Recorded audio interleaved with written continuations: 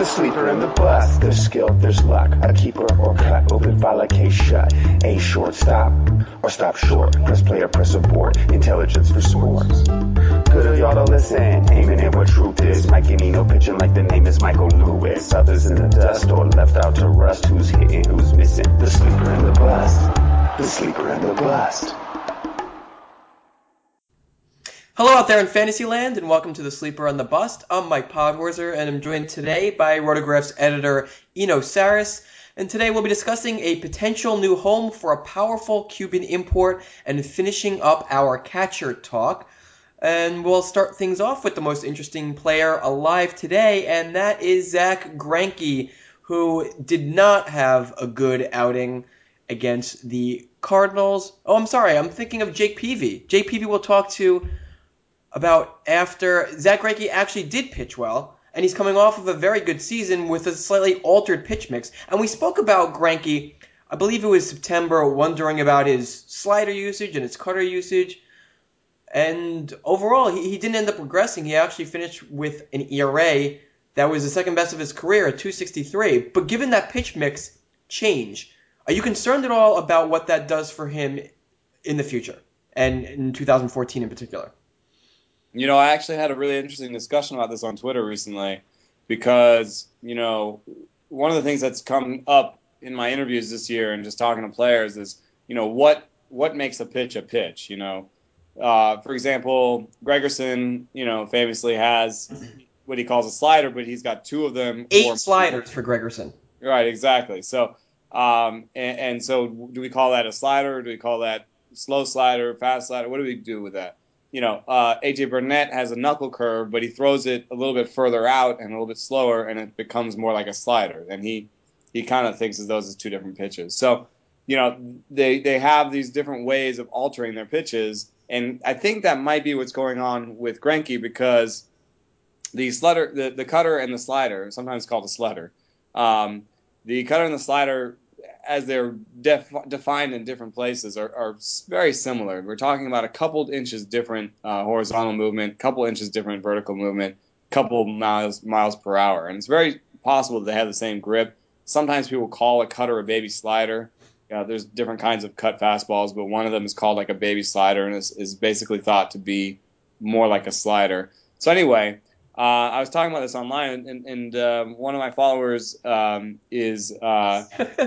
I just get a chuckle because hearing you say one of your followers, it sounds like you're some like lord of the underworld and your followers that are bowing down to you. I won't lie, I had no idea how to phrase that and just went with it. No, but it's true. It was on Twitter. I mean, that's what they're called, followers. But it just one of my tweet friends. One of my online buddies pointed out that he works in the industry and he looks at signs a lot, and so he thinks that's really important because, you know, if your catcher has a sign for it, then it's a legit different pitch. And he mentioned that Lou Gregerson there's a sign for the slow slider and a sign for the fast slider. So that I thought that was an interesting way of looking at it. And so, I mean, I wish I had thought about that going into the season. I'd be asking that question more of pitchers that I talk to. But I'll do that in the future, and I'll be asking, you know, so you kind of have two knuckle curves, A.J. Burnett.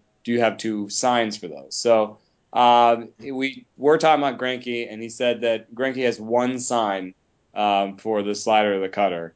And it's possible he just takes a little bit off and he adds a little bit more, you know, to get those different movements. Yeah, because it's weird. Looking back at Greinke's PitchFX overview, his slider was his best pitch, easily. And it was a dominant, like, a really, really good pitch. Like a 19% swinging strike rate, great strikeout and walk rates. Of course, those are probably pretty meaningless given the fact that those have to be set up and it's, you know, obviously pitches before that and the sequencing have a lot to do with that, but a really high swinging strike rate. It also got ground balls most years. So that was a great pitch for him. To think that he suddenly gave that up and he started throwing a cutter, it just wouldn't make sense. Yeah, unless like what we were talking about was that he was hurt or something. Yeah, so, yeah. And that was definitely something worth thinking about, considering the clavicle and all that stuff. But One of the things also is that you know, he still used the slider twice as much as the cutter this year, according to Brooks Baseball. And I'm now looking at what happened in the second half. Yeah, he used the slider a little bit more and the cutter a little bit less in the second half. So maybe it was just a reaction to the clavicle and trying to stay healthy and just finding a pitch that was like a slider but was a little bit easier on him and a little bit slower. And then as the season went on, he went back to the slider a little bit. Although actually the cutter is faster, but it has a little bit different movement. So I think that basically it's one pitch, and he's got little different things he does to it. Yeah, and you know what's odd about Greinke? Well, there's a couple of odd things. First off, my perception of Greinke is somebody who most of the time underperforms his ERA estimators. Is that how you feel about Greinke too? Do you feel like every year he's always underperforming? Because when I look at his career ERA, it's essentially the same as his Sierra. So I don't know. Maybe this year had a lot to do with it because he was a full run below his Sierra, and so that brought them together a lot closer. Yeah, I mean, he pitched in Milwaukee for a year and gave up a homer per nine. That was not too surprising that he pitched, and that was a big year in terms of his discrepancy because he struck out almost 11 per nine and walked 2 per nine, and had an FIP under 3. But he pitched in Milwaukee in front of a bad defense and in a homer park, and he had 1 homer per nine and a BABIP over 300. So that year probably did a lot to sort of reinforce this idea. Other years he's been closer. He had a 3.48 ERA, a 3.10 FIP. With the Royals, he had one year where it was kind of crazy. I don't know what was going on that year, but he also didn't strike out anybody. So I think he's been sort of up and down a little bit more than you might expect from a guy who can strike out a lot of batters. And in fact, if you look at his strikeout rate, it's gone anywhere from this year's 7.5 per nine, 20%, all the way up to 28%. So he clearly, I think he finds what's working, and I wouldn't be surprised to see an injury in the future just because he's a starting pitcher and everybody gets injured, and also just because we see these little changes in pitching mix and these different ups and downs over his career. I think they sort of talk to someone who every year tries to find what's working for him. Yeah, that's the other wrinkle that I thought was odd about Greinke is that his strikeout rate has really jumped up and down. And what's strange is that this year his swinging strike percentage was at the second highest mark of his career, and yet his strikeout percentage dropped to just 20.6%, just a bit below his career average. And so I checked out Baseball Reference. Sure enough, he posted a career low looking strike rate. And that's strange because, first of all, if you look at his pitch mix, it doesn't seem like the type of pitch mix. I mean, I guess the curveball gets a lot of looking strikes, but cutters, changeups, sliders, those are all swing and miss type pitches. So it's odd that he suddenly didn't get a lot of called strikes because his curveball, he's been throwing 10 to 15% of the time almost his entire career. So it seems like that's probably kind of fluky, and that means that maybe his strikeout rate, considering he's going to be in the National League, it should rebound a bit next year, I would think. Yeah, and it's also tempting to say, well, a broken clavicle, related to Carlos Quentin is not, a pitching injury. So it might be easy to say, well, other than 2011, he's been like a 200 innings pitch guy, for a while now. But just looking at the different ups and downs of his velocity. I mean, when he came back from the clavicle thing, his velocity was down a lot, and he recovered some of that. But his velocity still for the year was a career low. And considering that he's not an exceptional ground ball guy, I mean, he's definitely above average most years. I would say that there's definitely some risk with him, and I'm not buying hardcore this year. Well, there's another red flag. If you check out his first strike percentage trend since 2009, it's declined a smidge every single year, And now it's below 60%. It's below the league average. He had always pretty much been above the league average. And when you think of Zach Greinke, you think of somebody who has excellent control. But he's below average in first strike percentage, yet his walk rate has essentially been the same every single year. So something's got to give. If he's not going to keep throwing first pitch strikes like he used to, you would think it's going to lead to a higher walk rate and maybe the worst walk rate of his career in 2014. Yeah, I mean, on the other hand, he just moved into one of the weakest hitting divisions in baseball, and has a decent home park. So, I mean, he could go up to a two. You know, he could that walk rate could go up to his career high in a full season, which is 6.67%, and it'd still be better than league average. His strikeout rate was almost the worst it's ever been last year. If he did both of those things, he'd still probably be a 3 ERA guy in the National League West. All right, this year he was the 14th most valuable starting pitcher and 43rd in value overall, according to Zach Sanders' value calculator. You think he'll do better than that, or you project about the same for him next year? Or worse? Well, I'd predict a little bit worse. I mean, a 2.63 ERA, 1.11 WHIP. I doubt it's going to happen. His steamer is 322, 115 in terms of ERA and WHIP. That seems decent. It also says he's going to rebound in strikeouts.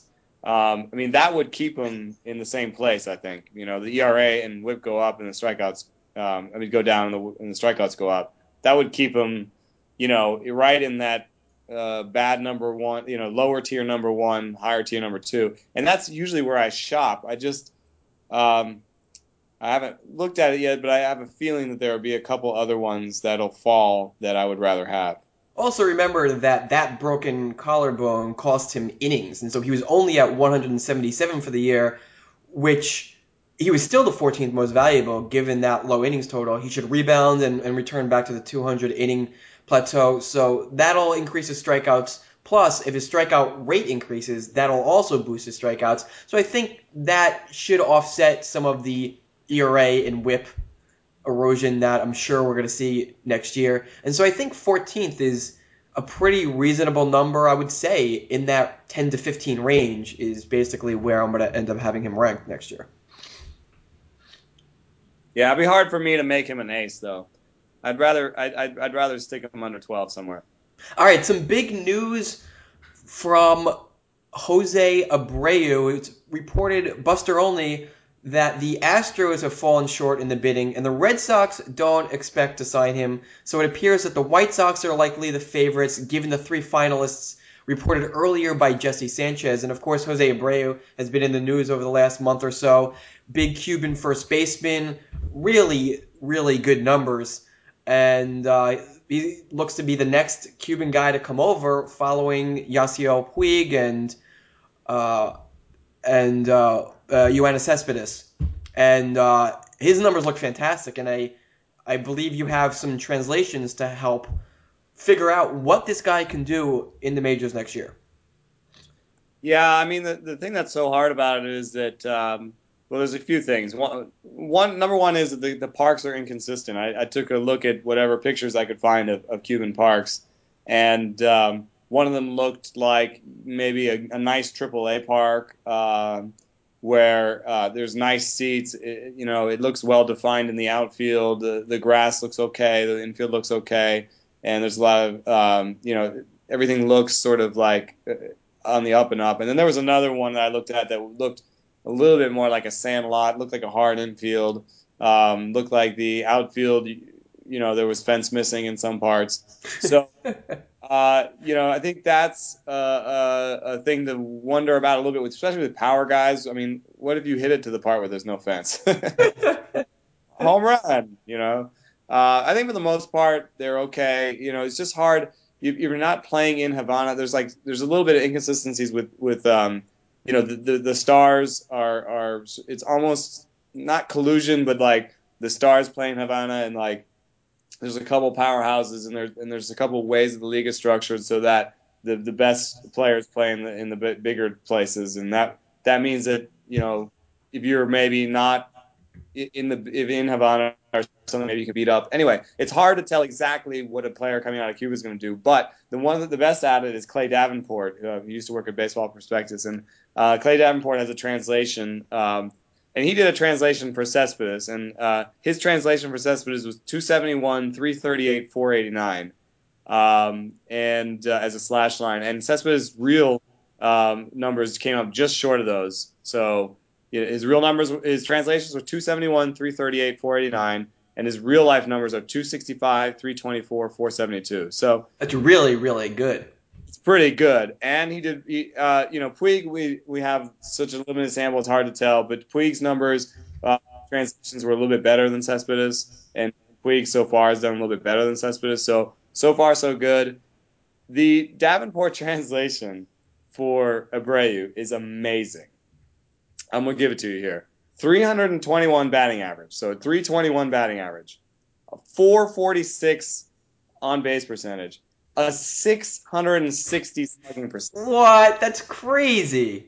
That's better across the board than Barry Bonds' career line. It's pretty intense. Something's broke, Clay. Time to check out what's going on in there and fix some stuff. Yeah, that one seems crazy. But the thing is, I mean, you have to walk back from that. The nice thing, if he is a power and patience guy, the nice thing for him is that it sounds like it's the White Sox, and they have a great park for that. And then the last bit is that the Cuban season is short, so you have to think about that translation I just read you came off of 315 at-bats in 2010.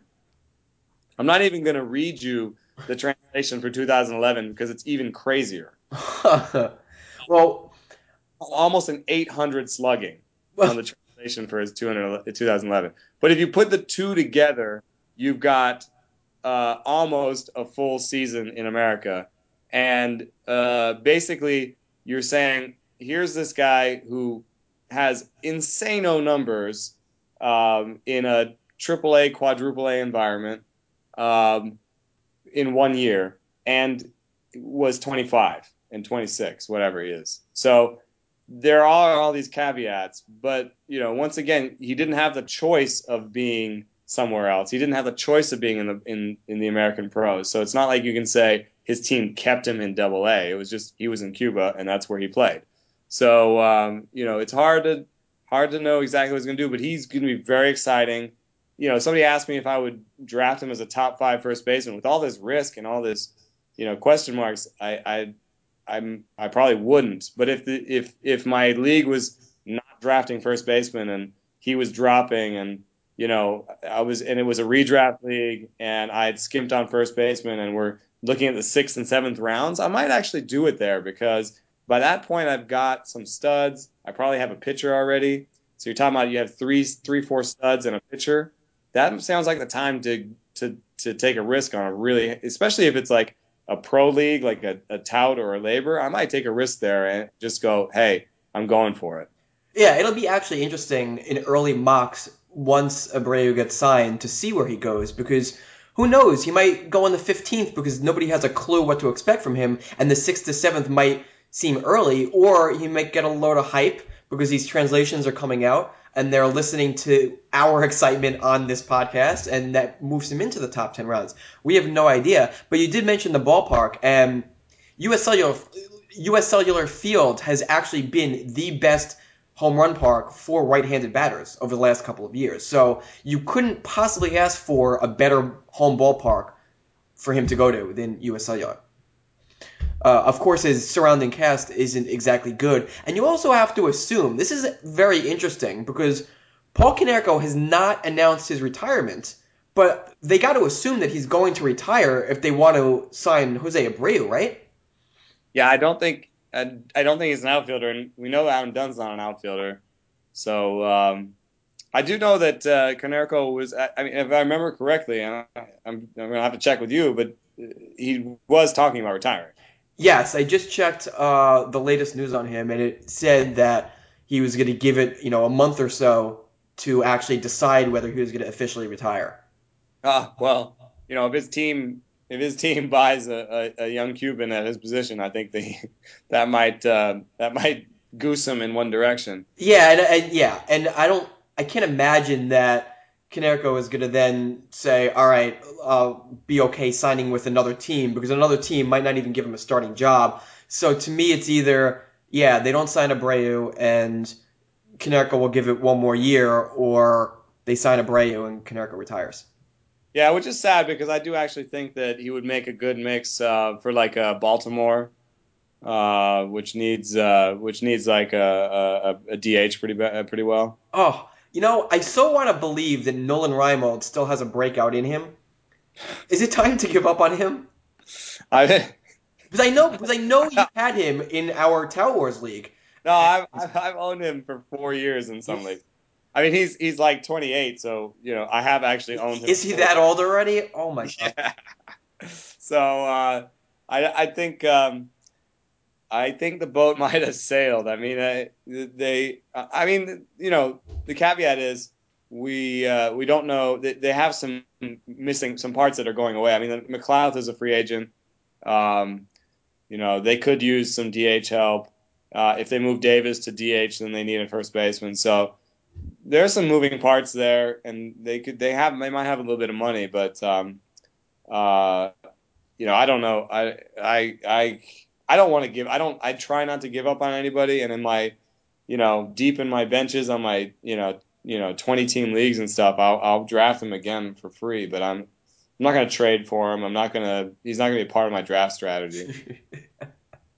He's not going to be next year's Lucas Duda or Andrelton Simmons, is what you're saying. Don't attach me to him because he was one of my dudes this year, and he let me down. Yeah. All right. Well, let's move along to Los Angeles and tell me, is Carl Crawford done? I mean, if you look at his line, 6 home runs all year, only 15 stolen bases. He was like barely above replacement level. And typical, as you see in the postseason, he already has 4 postseason home runs after only 6 all season long, which is pretty hilarious. But his steals are just disappeared. He was never a big power hitter to begin with, but now without the steals, he's basically nothing. Yeah, I mean, you have to take the under on the steamer projections. A little bit of a quirk in the plate appearances we've seen.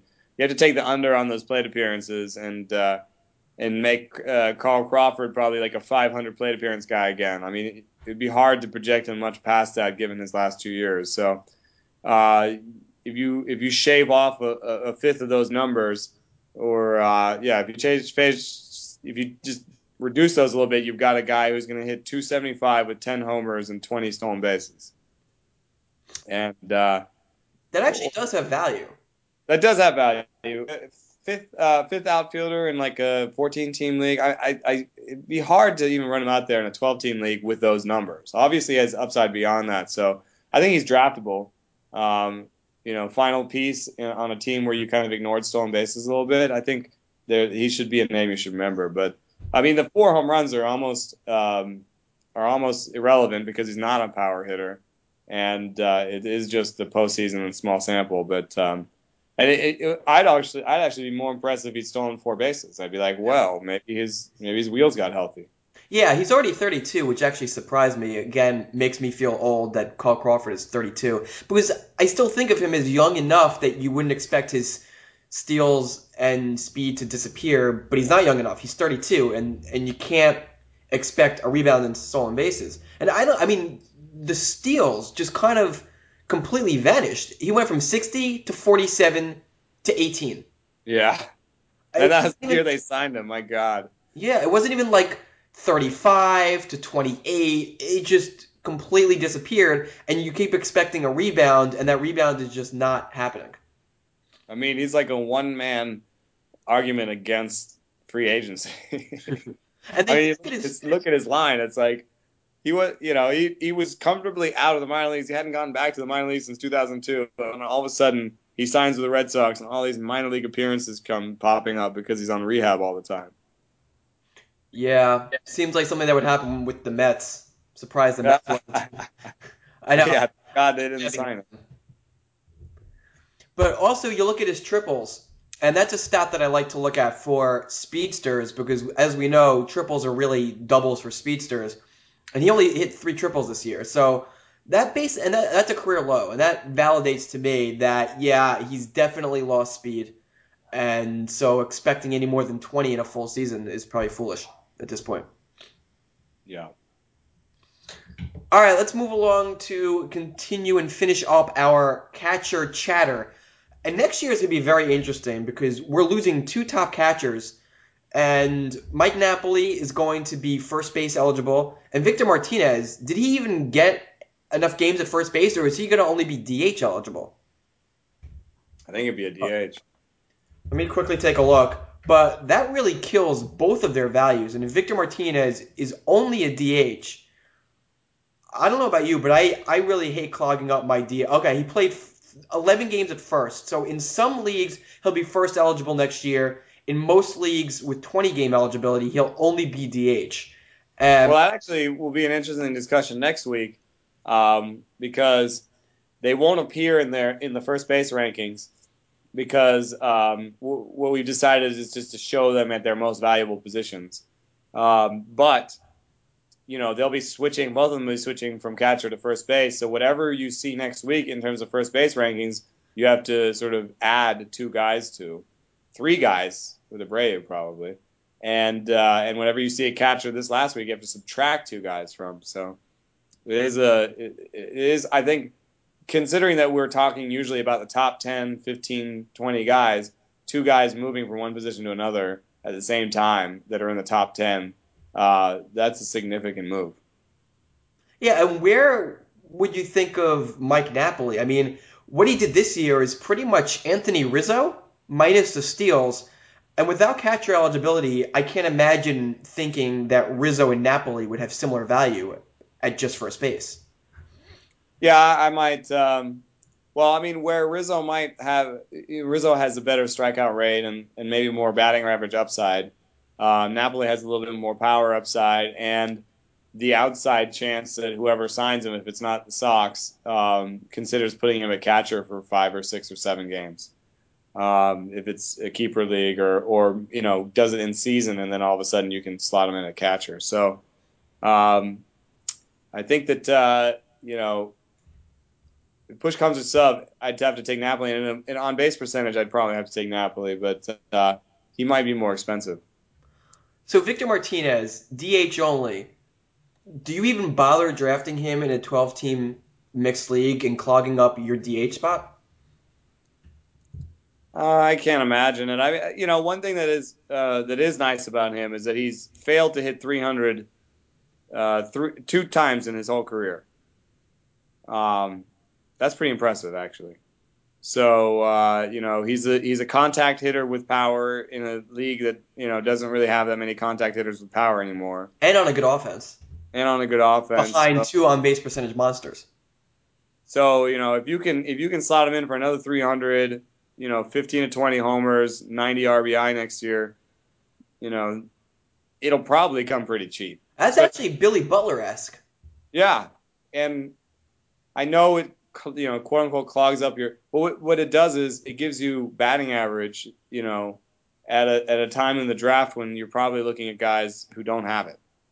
Yeah, I mean, he's the type of guy where all season long you're going to be looking at your team and wondering who to upgrade, and all season long you're going to want to upgrade him because batting average is something that you don't feel contributions in batting average. You feel the counting stats, you feel the home runs and the stolen bases. He obviously doesn't steal bases. Home run wise, he's below replacement level in terms of a utility guy. And so you're just banking on like RBIs. And he just doesn't feel as valuable as he might actually be. Yeah, batting average is a really weird, really weird stat because it feels like one of those stats you can only lose on. It's like you're always just trying to push that boulder back up the hill, and if you get in trouble with batting average by the time you're getting three-quarters through the season, you might as well give up. All right, let's talk about some guys who will continue to maintain their catcher eligibility, and one that had a big disappointing year that I was going to actually mention on Tuesday as a potential sleeper is Miguel Montero. And it's funny to me how I yo-yo on players because coming into the year, I thought he was overvalued, and heading into next year, I bet he's going to be undervalued. And this is exactly what happens. basically everything went wrong for him this year. Do you think there's a chance at a rebound here? I think that the injury problems, it's actually interesting because I think the injury problems probably had a lot to do with what's the season he had. And, I do think that if he were healthy, he could have a better season. The problem is that catchers almost always have injury problems, and it's, especially when they get into their 30s. So, um, you know, he's on the wrong side of 30 now. Do I think that he could, be one of the 260-15 guys? 260 batting average, 15 home runs easily, and he has upside beyond that. So if he falls into that group, I'm really going to be waiting on catchers next year because if he falls into that, 8 through 14 group, I'd rather have him than a lot of the guys down there. I think that group has now become 3 through 30. I But mean, yeah, why really, why spend money on that position? It looks pretty crappy. yeah, it's true. And Montero's injury, he dealt with back issues most of the season, and back issues are not what you want to see from a hitter. So that's obviously concerning. But if it doesn't affect him next year and he's fully recovered, then I think he will be undervalued. If you look at his batted ball distance, it was essentially identical this year to last year, suggesting that his power should rebound. His home run per fly ball ratio is actually the exact same. He just hit fewer fly balls, and that was basically the difference. And his doubles rate was down, which is why his ISO basically collapsed. But it was also a BABIP issue, even though his batted ball distribution looked pretty good and similar to past years. Pretty good avoiding the pop up, makes hits line drives at an above average clip. So I think his BABIP is going to rebound. I think he's a pretty good rebound candidate, and he'll be undervalued next year. So you have to take two guys out, right? So you take Napoli and Victor Martinez out, and so you take Napoli and Victor Martinez out of the rankings. Montero was 20th among guys who got 400 plate appearances, so he's 20th already. If you give him back just batting average, so that he's about 260, 270, and don't even give him back his power, he'll slot basically behind AJ Przinsky, who had a 275 batting average and 17 homers, or right around Brian McCann, who had a 256 batting average, 20 home runs. So those guys were 13, 14 this year, -2, 11, 12. So right now, even with just regular BABIP luck, he was just outside the outside the top 12, I think. So if he recovers some of that power, he's into the top 12. I don't think he's done being a relevant in mixed leagues. Is basically what I'm saying. Yeah, definitely agree. I mean, there are definitely warning signs. Worst swinging strike percentage of his career, and not a good trend at his age. But again, you can chalk up some of that to injury, perhaps. And again, this is catcher. So assuming that he doesn't miss as much time with injury and his at-bats rebound, he'll get more than 450 again, then yeah, he's back in that 15 homer 270 plateau, and you'll probably be able to get him cheaper than that. Yeah, another way to look at it is play leapfrog. So can he be better than Nick Hundley, who was right above him? I think so. Grandal's coming back. Can he be better than JP or Arancibia? Anybody can. Hey, Steamer wants to join the party. You know what it's projecting? Did you see that? 15 But home runs, 260 batting average. there you go. You can be better than John Buck. You can probably be better than Ryan Domit, who has just an asterisk because he plays some DH and first base and stuff. Russell Martin has the stolen I think bases. Domit is done because they finally are playing their younger guys, and they realize that if Domit's not catching, then he doesn't really have a whole lot of offensive value. Yeah, Pinto looks like more interesting to them. So, I mean, if Domit doesn't get those plate appearances, he's better than them. Now we're at 15 right now. So, yeah, I think he's a guy that might end up on my teams if I wait really long. All right, Jonathan LaCroix. He had his best season of his career. Actually, he did not. Well, I mean, he had, let's see, his WOBA. His WOBA took a tumble from 2012, but he had a lot more at-bats. So it kind of looks like a breakout, but from a per at-bat perspective, it wasn't a breakout. So the question is does he repeat? Is this performance now his new true talent? Is he a 15 to 20 home run guy with a good batting average? I mean, I've always liked Lucroy. The one thing I don't like about him is that there's a little bit of a smack of Salvador Perez around him. I don't like owning catchers for batting average just because they get fewer at bats and they their batting average is therefore worth less. They have fewer hits. Also, the catcher BABIP is below the league average, and so you're kind of expecting them to have a high BABIP, even though catchers don't usually. But the nice thing about Lucroy is that he's not just a BABIP guy. He's not Salvador Perez. I believe in his power more, and he'll swipe a base or two. And I mean, I think he's pretty decent. Yeah, I think everything that he did this year was legit. The only concern I have is he did it in 521 at bats. I'm projecting that again for any catcher not named like Carlos Santana or Joe Mauer. I don't think got that many at bats, but for the most part, very few catchers exceed the 500 at bat plateau. And so I would feel more comfortable with a 450 to 475 at bat total, which are going to reduce all of his counting stats up across the board. And of course, I'm not going to project 9 stolen bases again. I don't know where those came from. Yeah, I mean, he stole like 3 in the last week, so you could pretty much just take those 3 off. Yeah. But I mean, he steals bases. Steamer has him for 5, and Steamer has him with 80 less plate appearances. So basically, just take some RBI, skim some RBI and stolen bases off the top. Steamer has him right back in there for 280 for batting average. So just a little bit less power. I don't know though. I mean, two straight years now, he's shown a little bit more power than we expected, and he hits in a nice park for power. So Yeah, and his home run per fly ball has been reasonable, 10 to 11%. It's not like it's been outrageous. And his batted ball distance supports that. So I think it's completely legit. I would take the over on the Steamer ISO projection. yeah. Interestingly enough, his home ISO is lower than his away, and his home run for fly ball is lower than his away. But that's chopping up the numbers a little bit, and that might actually be a good sign. I mean, it means that he's not just an inflation due to his home park. But he's also a great defensive. He's a great framer. Really great interview. I know these things don't matter, but maybe they do. Good guy. Yeah, exactly. Good guy. And is it LaCroix or Lucroy? And I know whatever you say, I'm going to assume it's going to be the opposite because we know how good your pronunciations are. Um, Do you know? I just called him Hey. I called him a hey.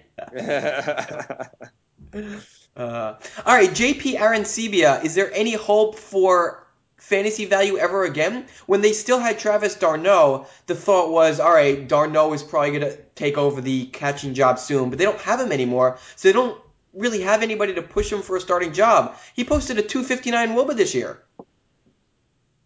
Yeah.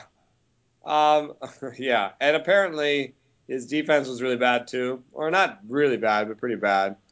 Um, maybe if he goes into arbitration and wins a decent amount because he hit 21 homers, then I actually think he might be a non-tender candidate because they'll be like, yeah, he hit 21 homers, but he didn't walk half of the league rate, and he struck out amazing amounts of time. So I think I don't know. I think he'll be a guy they keep around while he's cheap.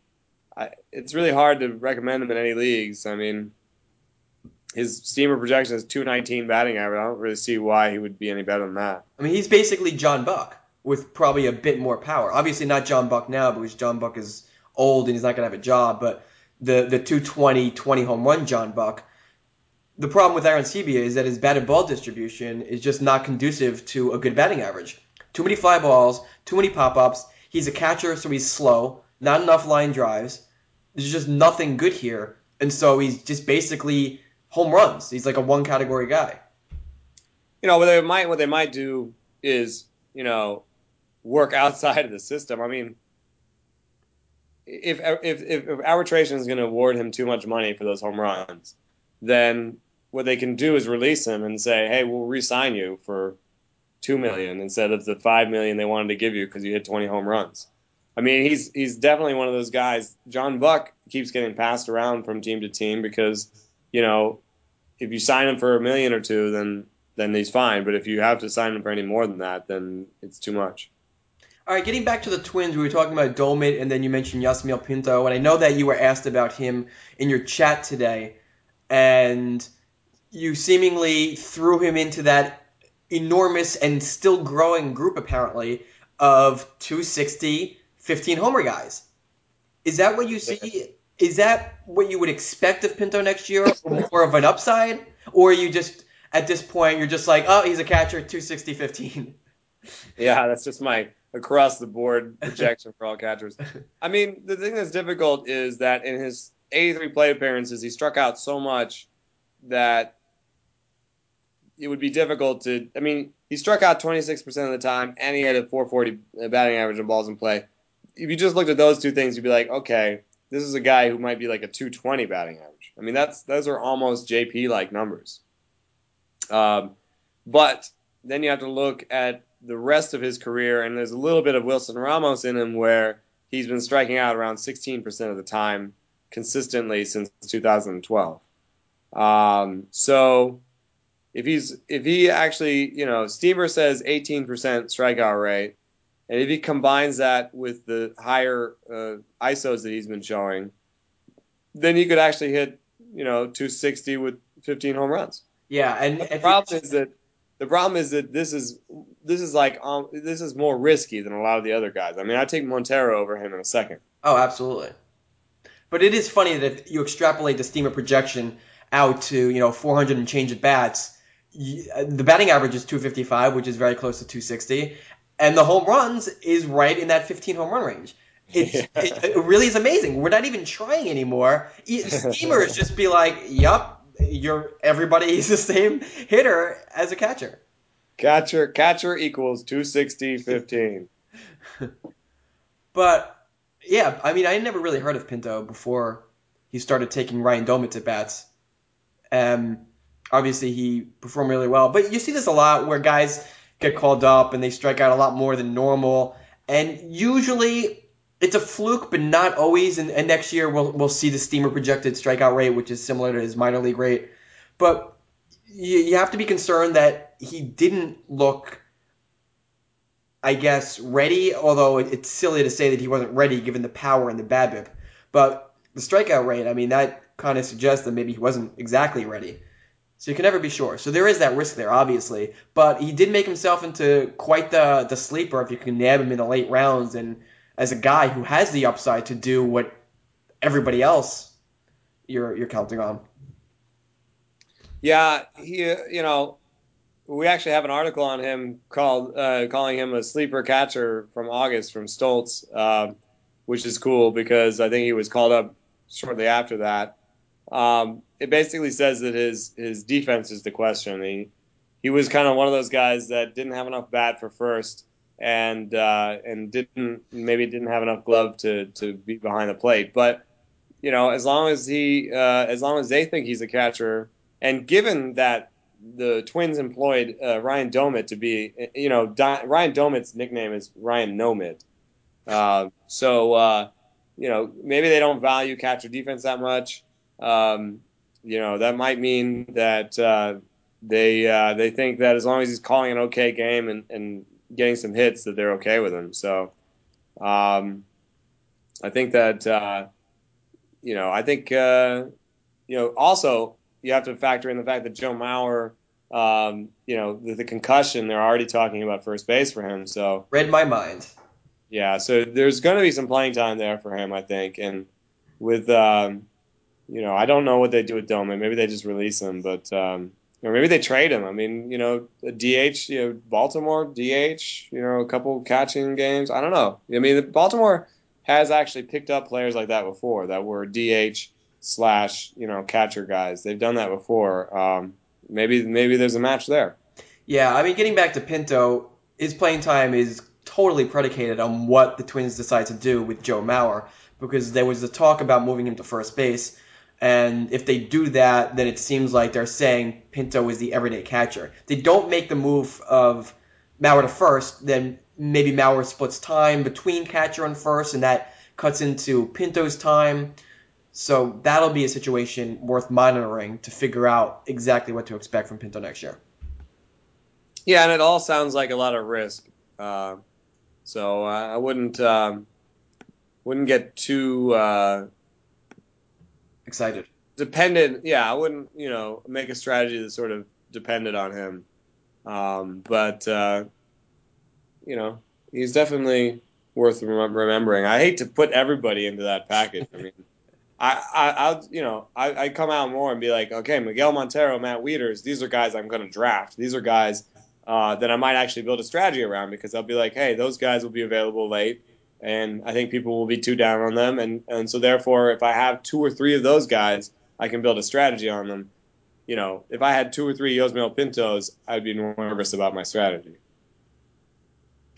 All right, well, that does it for our talk about 260, 15 home run catchers. I think we're completely done with that because I'm exhausted from the 260, 15. I want somebody to come up because we haven't had any like real big catching prospects. I don't even think there are any guys on the horizon that are like big time offensive threats as a catcher. Are they? Are there? Well, Zunino was supposed to be that, and the problem is he can't hit the curveball. If he can't hit the curveball, he could actually get past 260-15 because he has legit power. And but if he can't hit the curveball, then it's going to be more like a 220-20 kind of situation. Maybe another Buck, JPR, and CB. Well, I was about to say that, but other than that, the problem is that Zunino can actually walk, so it's not quite that bad, and probably better defense. But we'll see. Zunino, I think, is an interesting name. I mean, I think they rushed him a little bit, and it's not over for him yet. All right, well, that's a wrap, folks. So join us again next Tuesday for more fantasy fun on the Sleeper and the Bust. For Eno Saris, I'm Mike Podhorzer. Thanks for tuning in.